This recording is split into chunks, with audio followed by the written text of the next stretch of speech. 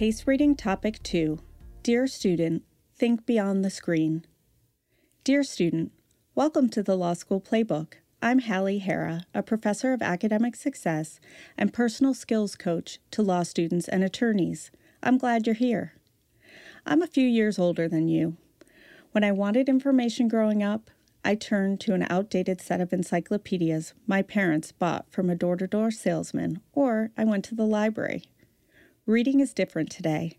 Inquiring minds no longer grab the musty, dust-covered encyclopedias from the shelf, but instead are immersed in digital media approximately 7 hours per day.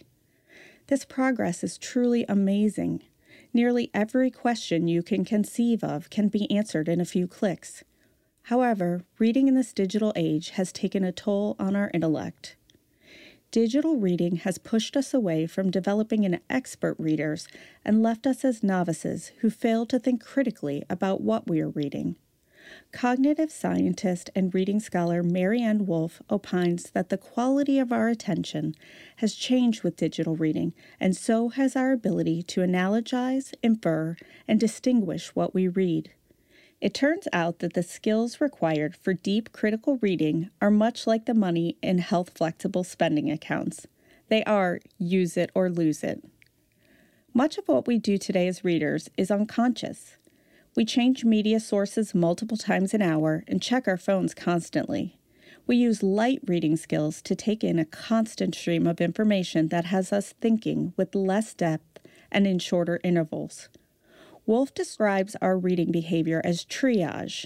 In other words, we make a trade-off between our need to know with our need to save and gain time. She explains that we are outsourcing our intelligence to the information outlets that offer the fastest, simplest, most digestible distillations of information we no longer want to think about ourselves. That sounds harsh, and most of us would be reluctant to agree that we are outsourcing our intelligence. However, there may be some truth to it. In researching this topic, I came across a website called 4-Minute Books, which describes entire books with short summaries that capture the 3 main ideas. Each summary is designed to be read in 4 minutes. The site claims that nearly 24,000 quote-unquote readers receive the weekly summaries, which I suppose one could argue might inspire a person to actually read the book. That doesn't seem to be the point, however, when the site claims, if this blog doesn't make you smarter in 4 minutes, no website will. So if the quality of our digital reading and thinking is on the decline, how can we engage in critical reading and thinking required of lawyers? We have to overcome what Wolf calls our lack of cognitive patience to make room for analytical thinking and sustained attention. The episodes that will follow will provide you with specific tips on how to do that. Generally speaking, we have to approach our law-related reading with an eye toward problem solving. In other words, we need to think beyond the screen.